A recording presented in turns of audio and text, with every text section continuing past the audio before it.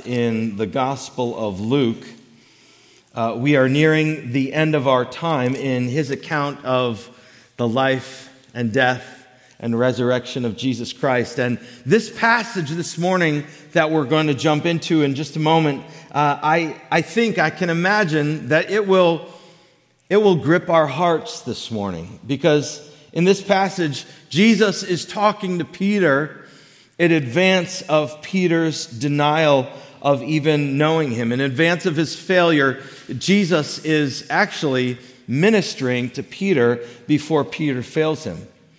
It's a pretty sobering text, because I don't know how you would stack up against a leader, a guy like Peter, but I know how I would stack up against a leader like Peter. And if a guy like Peter can fail, and miserably so, how much more do I have to attune to my own temptations and my own abilities to yield way? We've seen others, even in the past few years, high-profile leaders within Christianity who have apostatized. We've seen people depart from the faith. This is no mere token here. This is a warning to us. It's a reminder to us, and ultimately, it's a refreshment to us because of what Christ ultimately communicates to Peter. But I pray this morning that as we walk through this simple and probably fairly familiar text, that we would remember a few things about ourselves, and we would ultimately remember something great about our Savior, Jesus Christ. The context here, for those who have not been with us lately, is this is the night before Jesus' crucifixion.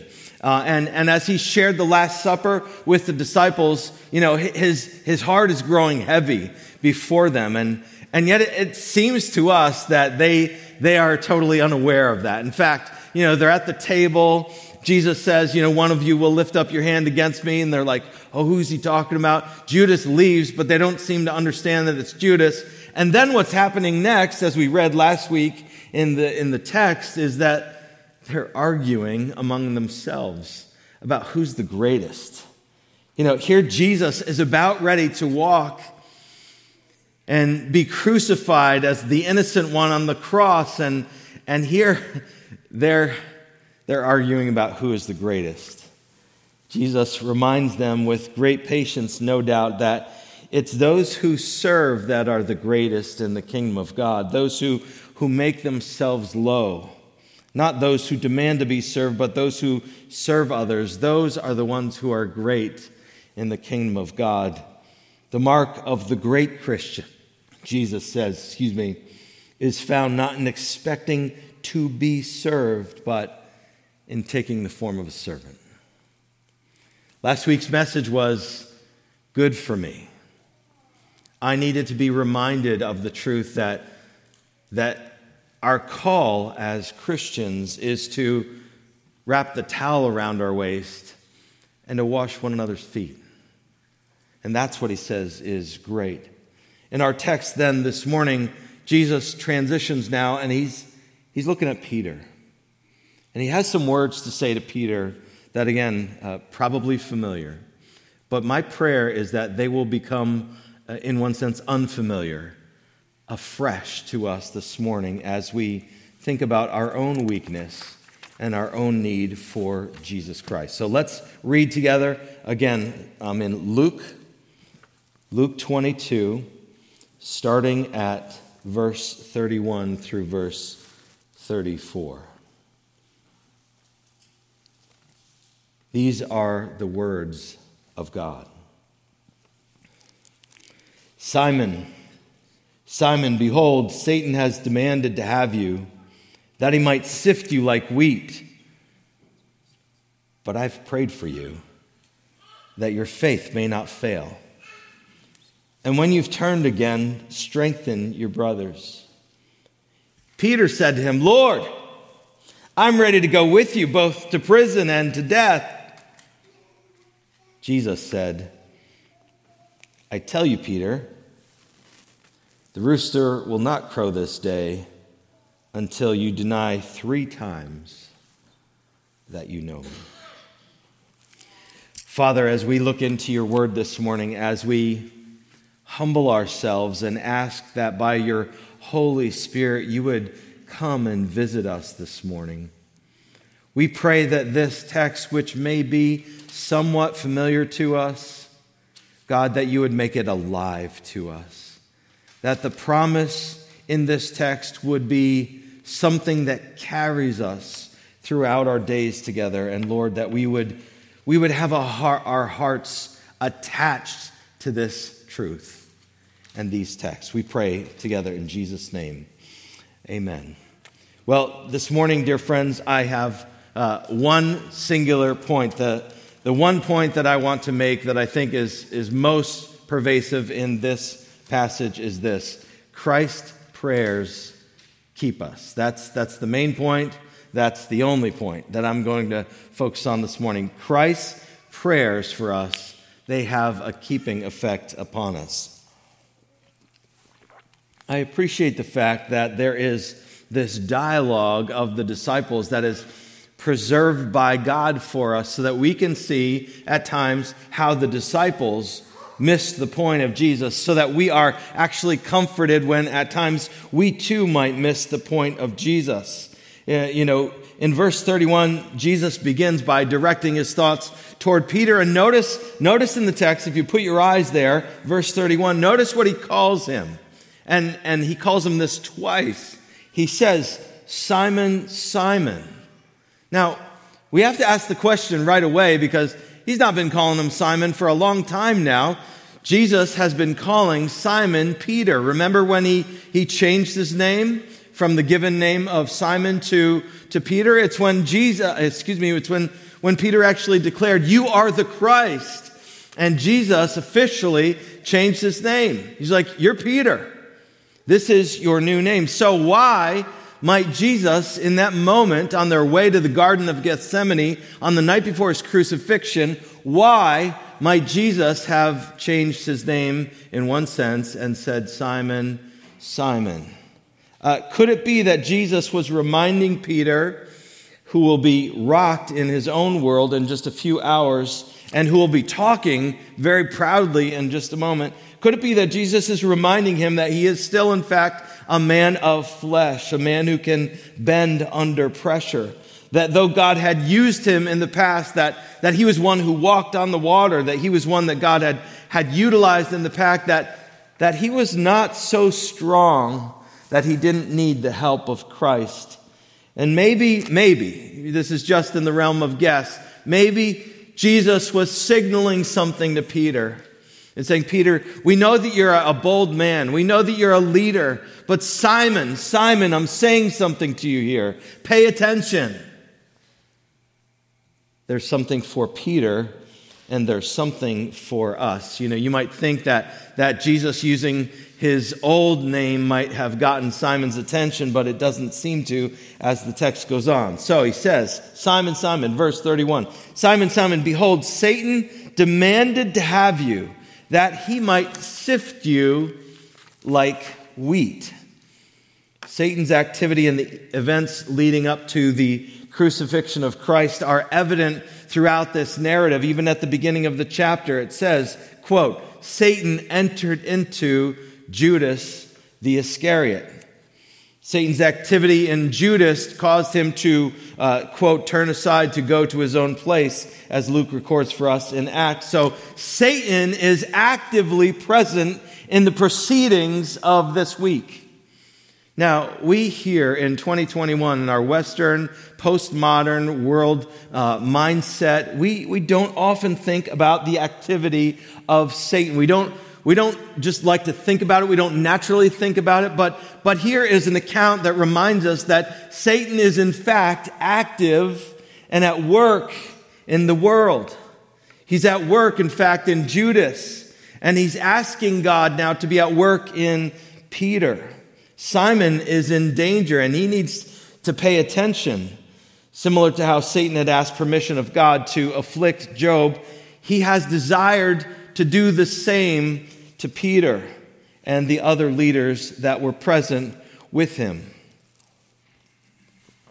This is a sober reminder, friends, because Satan in Revelation 12 is called the accuser of the brethren. That's what Satan does. He accuses the brethren. He looks for unfaithfulness among the people of God. He aims to undermine faith in God, as we saw as he slithered around in the Garden of Eden, trying to get Adam and Eve to be swayed in their opinion of God and go their own way.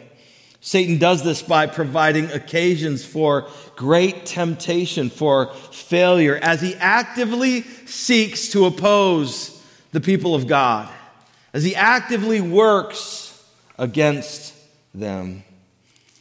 See, the emphasis on Satan's desire to sift Peter therefore suggests that when Peter fails him, Jesus, in just a few hours, that it's due to something more than simply his own frailty. That Satan is a part of Peter's failure a little bit later. This is the work of the devil himself. If Satan can influence the apostles, if Satan can influence the top leader among the leaders, namely Peter himself, well, then he can influence the other ones through Peter's poor example. And maybe, just maybe, he could crush the faith of the disciples and stop this whole mission from going forth before it even gets off the ground. This is the work of our enemy. There's nothing he would enjoy more than to batter and to beat the brethren. I'm reminded that Peter himself, later in his letter to the church, he wrote in 1 Peter 5, he wrote this about the activity of our enemy. He says, "Be sober-minded, be watchful." Now, again, this isn't just for first century Christians. This is for us this morning in our day-to-day life. Be sober-minded, be watchful. Your adversary, the devil, prowls around like a roaring lion seeking someone to devour. Our enemy is like that lion who is hungry and looking for his next meal. He's prowling around. Peter experienced this personally, firsthand. So when he writes this reminder, he's undoubtedly remembering this night when he betrayed Christ, when he said to someone in the courtyard, I've never even met the man. He remembers the influence of Satan upon him. He's experienced this. Satan wanted to sift Peter like wheat. So I think it stands to a good question to ask, how is wheat sifted? What did he mean by that phrase? Well, one commentator noted that the common imagery in that agrarian culture, they would have all known what this means. We don't exactly know what this means. He said it would have been like a piece of grain in a sieve, which is like a strainer. It has holes, and when that's shaken, things fall off. The whole thing falls apart. And that's what Satan wanted to do. That's what Satan asked to do to Peter. He wanted to shake his faith apart like a grain of wheat in a sieve. That's what he wanted to do. This is the intention of our enemy, dear friends. You know, sometimes does not the Christian life feel like such a strong battle? Are you with me this morning? It feels like a battle. We have an enemy who wants to sift us like wheat and press us down in that sieve and make us come apart. That's his intention. And you know, quite honestly, sometimes we do wonder, why does God even allow Satan these things? Why does God grant Satan any ability to have any of his demands? Why did God allow him to afflict Job like he did? Why did he allow him to afflict Peter? And in thinking through an answer, I quickly remind myself that God is the all-wise creator and I am just the created. That his ways are infinitely higher than mine. His wisdom is infinitely broader than myself. And at the moment when I might be wondering, Lord, why? I can also stand and say to God, you are sovereign in the heavens, and your ways are higher than my ways. And you know what? I also look to the cross, because if God loves you and me so much that he sent Christ to sacrifice himself for us, then we can trust in the mysteries of God's providential interaction with his enemy, Satan, that we can trust that if God loves us that much to crush his own son, that he's going to not let anything beyond what we can bear to come to us. Therefore, we can trust him. See, sometimes I imagine you might wrestle with, Lord, why? Why evil in this world? Why evil in my life? Lord, why can't I be preserved from having these difficulties? We can trust the Lord who sent his own son to the cross as a demonstration of his great and mighty affection for us, that he would pour out all of the judgment of our sins on Jesus Christ so that we can go free. We can trust that kind of God, can we not, this morning? We can trust him, even while there is mystery. Yes, the refining fire may come to you, and it may come to me in ways that we never thought possible. It may come, but the one through which it ultimately comes is not Satan. God is in charge. See, Satan has intentions, but God has limitations. There is one will who will supersede all, and it's not Satan's. So in fact, as Satan was trying to harness Peter's life and in fact destroy it, the one who was superintending it all was God. Joel Green says it well. He says, Peter and the others will temporarily succumb, but they will recover. And what is more, far from thwarting the divine will, the events now unfolding are actually caught up in God's intention. I draw this out because I know that some of you this morning suffer significantly. I know that some of you are walking through challenging seasons where you just, the goodness of God and your experience right now, they just seem like two things that aren't coming together. And it might even seem like you're being sifted by Satan himself. And I say these things to say, who's in charge in this passage? Is Satan's will winning out over God's ordained sovereign purposes? They will never. They will never. Though trials may come, the Lord's will prevail. So, let's answer the question. How do we believers stand under the attack of the enemy? Well, we stand because of what the promise says here, that Jesus prays for us. We stand because we are indwelt by the Holy Spirit of God. We stand because we have the power of resurrection within us, and we can stand. Jesus says to Peter, and how comforting this would be to hear this. He says, I have prayed for you, Peter, that your faith may not fail. In your weak moments, wouldn't that be helpful to have Jesus come alongside of you and say, I have prayed for you that your faith may not fail. In the wee hours of the morning when you're just awake and racked with wonder about what God is doing and how he's going to bring all things to conclusion, wouldn't it be great if Jesus just showed up in your room by your bedside and took you by the hand and said, I have prayed for you that your faith may not fail.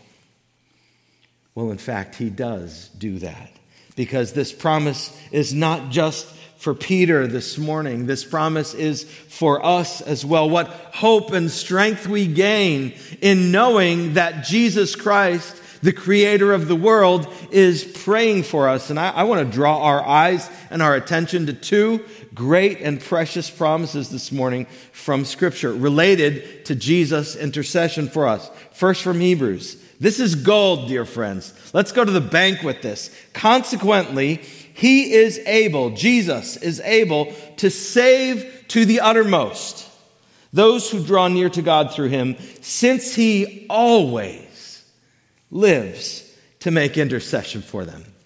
Jesus always, dear friends, lives to make intercession for you. Trust me, dear friends, I am preaching to myself. Jesus is alive this morning at the right hand of the Father. He is interceding for you. He will hold you fast. When everything else seems like it's failing, Christ will hold us fast because he is interceding for us. Promise and precious, dear promise number 2. Who is to condemn? Remember, what is the activity of Satan? He's the great accuser of the brethren. He's the condemner. Who is there to condemn? Christ Jesus is the one who died. More than that, he beat death. He was raised, who is at the right hand of God, who is indeed interceding for us. Oh, man. We can go home right now. Jesus is interceding for me. Okay, I can take that and walk all day long. Jesus in his intercession for me. See, Peter's going to fail. We know the story. We know when he gathers in that courtyard and he starts warming himself by that fire because he's cold too. And people start actually looking at him closely and it's like, wait a minute, you were one of them. It's like, no. I mean, he didn't just deny Jesus one time. You know, it was 3 times. Like, hey, you were one of those. In fact, you're from Galilee. Like, I have no idea what you're talking about. It seems like his denial ratchets up with each accusation. This is Peter, the strong man, the bold one, the rock. And he quibbled under the face of temptation. How does Peter stand? He stands because Jesus prayed for him that his faith would not fail. Not only, this is a story of great redemption because not only did he pray that his strength wouldn't fail, but Jesus, he commissioned him again to greater fruitfulness and faithfulness on the other side. Look what he says in verse 32. What a great promise. And when you have turned again, strengthen your brothers. What is he saying to Peter? Peter, you're going to fail me. You're going to fail me. You're going to deny that you even know me 3 times. But after that, you're going to go out and you're going to weep bitterly. And you're going to repent of that sin. And then I'm going to restore you on the beach. I'm going to take you and ask you 3 times, Peter, do you love me? And each time you're going to say, yes, Lord, I love you. And after that restoration, you know what you're going to do, Peter? You are going to strengthen your brothers and sisters in the Lord. See, God is a God of redemption. And though we may fail in the flesh, God has a way to restore that which we have fallen into, that which we have failed in ways that are beautiful, in ways that are miraculous, in ways that give him the glory and honor.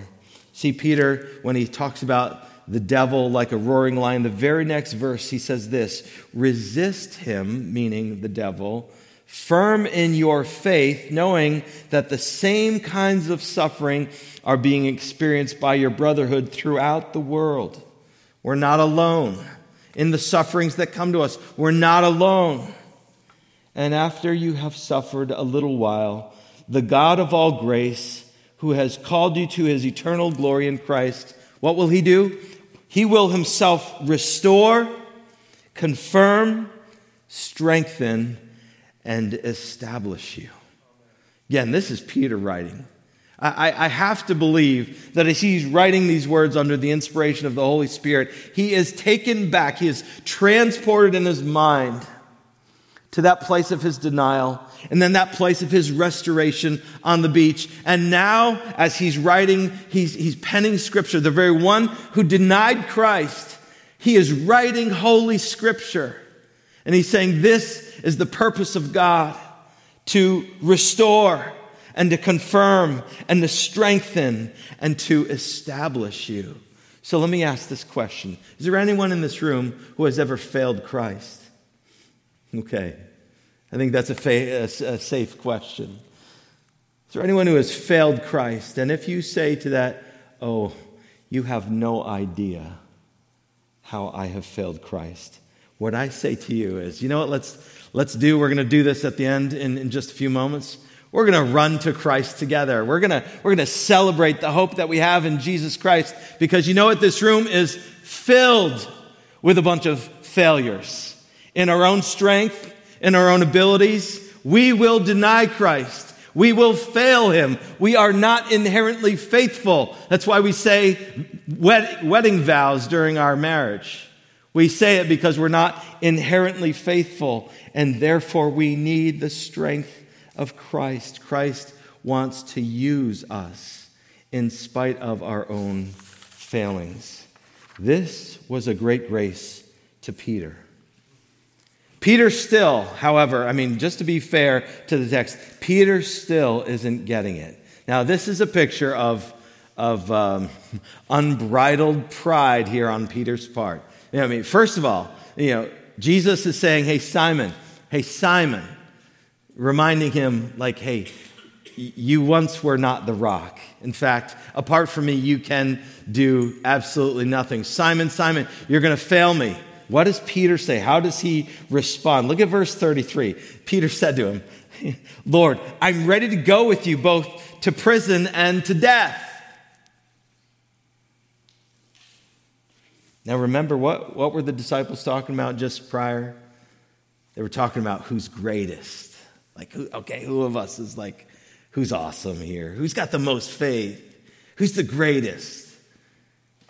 I wonder if maybe Peter was thinking, you know what, Jesus, I'm going to tell you right now, it doesn't matter if all these guys fall away, I'm going to be the one. I'll go with you to prison. I'll follow you in death, which in fact he will, as we have in the book of Acts, but not before he gets sifted. Not before he experiences where his own strength brings him. Not before he is humbled by his own failure. See, when God brings us to the point where we see our own weakness, when we recognize our own inability to accomplish the very things that he calls us to, we can't accomplish those things in our own strength. And when we realize that, when we are humbled, when we look actually to Christ, then what does he do? He uses us. There's a church filled with people here who love Jesus Christ, that Jesus Christ desires and does use for his very purposes.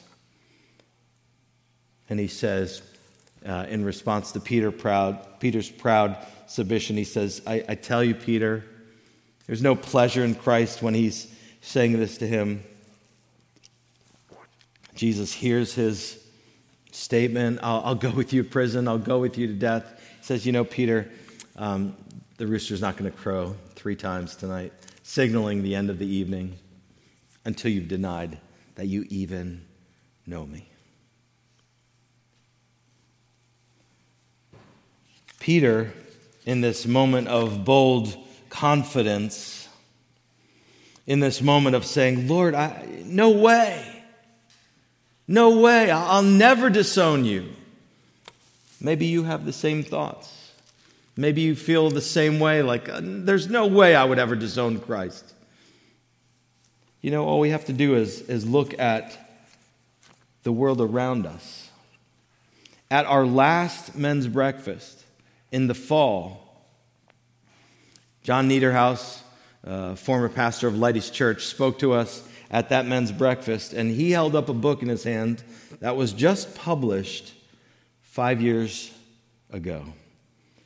And 3 of the endorsements on the back of that book, 3 of those men had since just 5 years prior, when they're writing endorsements for Christian books, had to varying degrees fallen away from Christ.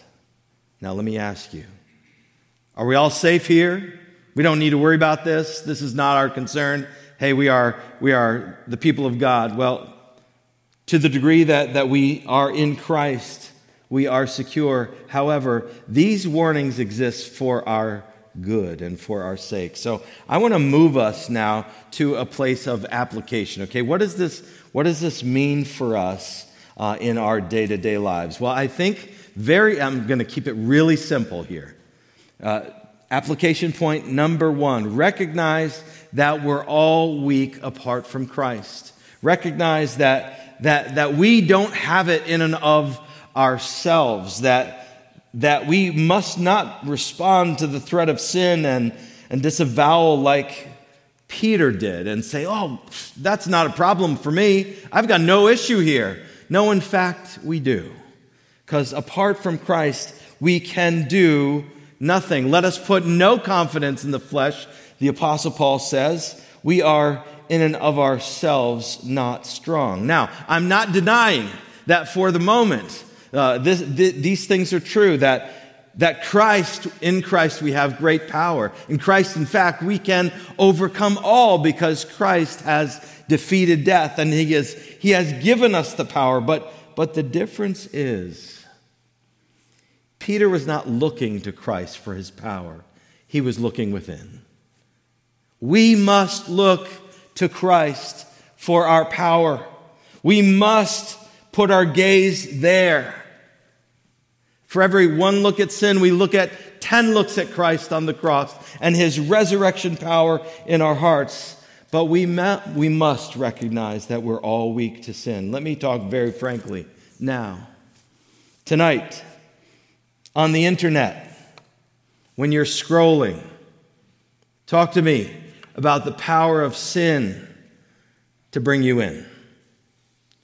Men and women who think that they are strong find, in fact, that they are weak. This relates to every area of our life, in our pursuits, in our relationships, things that we think we would never yield ourselves to. We must beware. We must recognize that apart from Christ, we can do nothing. So it starts with humility. It starts with admitting our need for the Lord. It starts by saying, Lord, you warned me in the scripture to stay true to you, to keep my eyes on you. The response that he doesn't want to see is, I got it. No, we're sobered. And we say, Lord, we look to you. So we recognize, number 1, that we're all weak apart from Christ. And second point of application is we humble ourselves and we look to Jesus. Be assured this morning that Jesus is praying for you, that Jesus ever lives to intercede for you, because Jesus has not destined us for weakness, but in fact, power living through him. That's what he's saying to Peter here. He's like, Peter, you know what? In the flesh, you're going to deny me 3 times, but I have prayed for you that your faith will prevail. So we look to Christ this morning. We admit our weaknesses. We say, yes, we are vulnerable. In fact, more vulnerable than we realize. But humility also means looking out and looking up and recognizing the power of our Savior to keep us. We're going to sing in a moment that song that I think our church just loves. I think it's one of our favorite songs. He will hold me fast. Why are we going there? Because that's the truth of this passage. It's Christ's prayer that holds us fast, not our faith in and of ourselves. No, it's Christ that holds us fast. So in humility, we look beyond ourselves and we cast our gaze to Jesus Christ. He ever lives to intercede for us. And so, dear friend, this morning, I'm not sure what's going on inside of your heart this morning. Maybe you're feeling victorious. Praise God when we experience the victory over sin and over challenges. Praise the Lord. I believe He desires us to walk in that kind of victory. But in a room this size, I know that not everyone is feeling that way this morning. In fact, some this morning may perhaps be feeling like you're being sifted right now. And this morning, what I want to say to you on the authority of God's word is, if you're in Christ, you're being prayed for.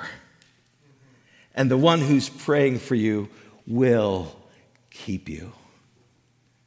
He doesn't lose anyone in his hand. He says, I and the Father were one. No one snatches one of mine out of my hand. No one. The songwriter Martin Luther, the theologian, wrote a song that I was thinking about singing this at the close, but we're just going to read it now, just to be reminded of the truth and authority of God as He is working all things according to His power. He says this, just enjoy these lyrics once again. A mighty fortress is our God. This is who we cling to this morning. A bulwark never failing, our helper, He amid the flood of mortal ills prevailing. For still our ancient foe doth seek to work us woe. His craft and power are great, and armed with cruel hate on earth is not His equal. And though this world with devils filled should threaten to undo us, we will not fear. Amen? Say it with me. We will not fear. For God has willed His truth to triumph through us. The prince of darkness, grim, we tremble not for him. His rage we can endure. For lo, oh, what sweet promise. His doom is sure. One little word will fell him. That word above all earthly powers, no thanks to them abideth. The Spirit and the gifts, praise God, they're ours, through Him who with us sideth. Let goods and kindred go, this mortal life also. The body they may kill, God's truth abideth still. His kingdom, His power, His victory over all these things. It is forever. This morning, dear friends, dear church, we hold fast to the author of that kingdom, whose truth will never fail. He is praying and interceding for you this morning. He is the God of all gods. I want to ask the worship team to come and join me on stage now as we prepare to respond to this word. While they do, I just want to take a moment as well to share with you an update from my family. I wouldn't do this often, but I want to do this morning so that you can help. You may know that for the past 6 years, my son Micah, my youngest, 17 years old, has struggled with chronic pain. This past year, past 6 months in particular, his pain has gotten increasingly worse, such that he's missing school. And in the coming week, Lord willing, he'll be hospitalized in a program designed to help break the cycle of the intensity of the pain. This is a live-in 24/7 facility in New Jersey, and the program is very intense, and it will last from 4 to 6 weeks, so we won't see him for 4 to 6 weeks here. They've made a bed for Julie or I to spend the night there. Here's the thing. We need your prayer support. We are a family in need. And you know what? We have been grateful over the years for the way that you as our family have already come alongside of us. We're so grateful. You have, and done so beautifully. I want to share with you one way, by the way.